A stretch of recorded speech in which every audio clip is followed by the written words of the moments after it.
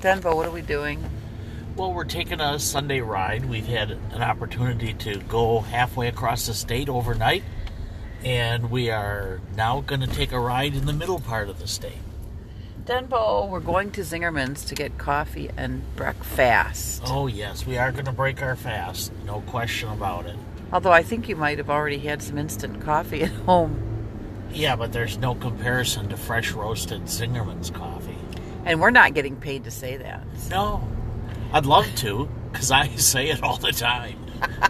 I love their Roadhouse Joe. I think that's the best. So far, that's my favorite, too. And the fact that it's got the word Joe in it makes it taste even better. Oh, yeah, because it reminds us of our baby Joe. Joe. My baby Joe. Your baby Joe now. Well, I really loved the brief story of the day that I knew that Joe liked me. Is Joe had his own Chemex coffee pot, and he came to me and said, "Dennis, could I make you a cup of coffee?" And those are words of joy for me. So, of course, I said yes, and it was delicious. And you know what my definition of delicious coffee is? Any coffee made by somebody else. That's why my coffee's good, too, I guess. Oh, my gosh, yours is great. That's so funny, Denbo.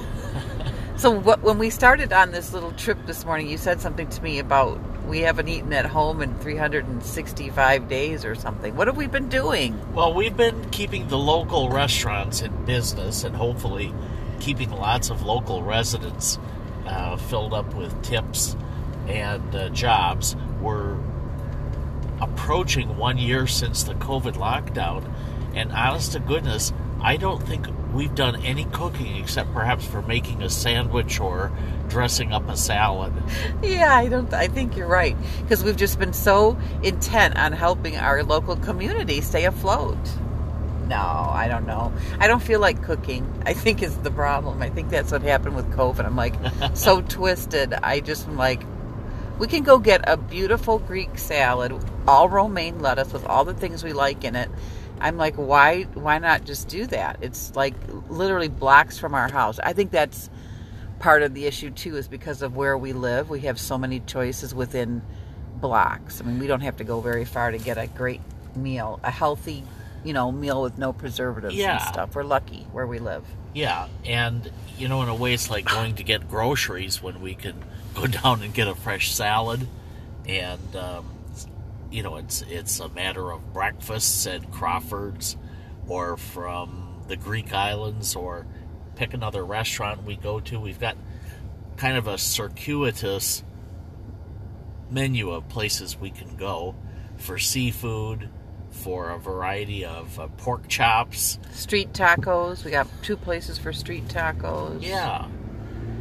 So I had to turn off that seat warmer because my butt was burning. Did you turn yours off too? Oh yeah, mine wasn't burning, but it was getting toasty. Oh my God. And though I like to be toasted, I don't like it there.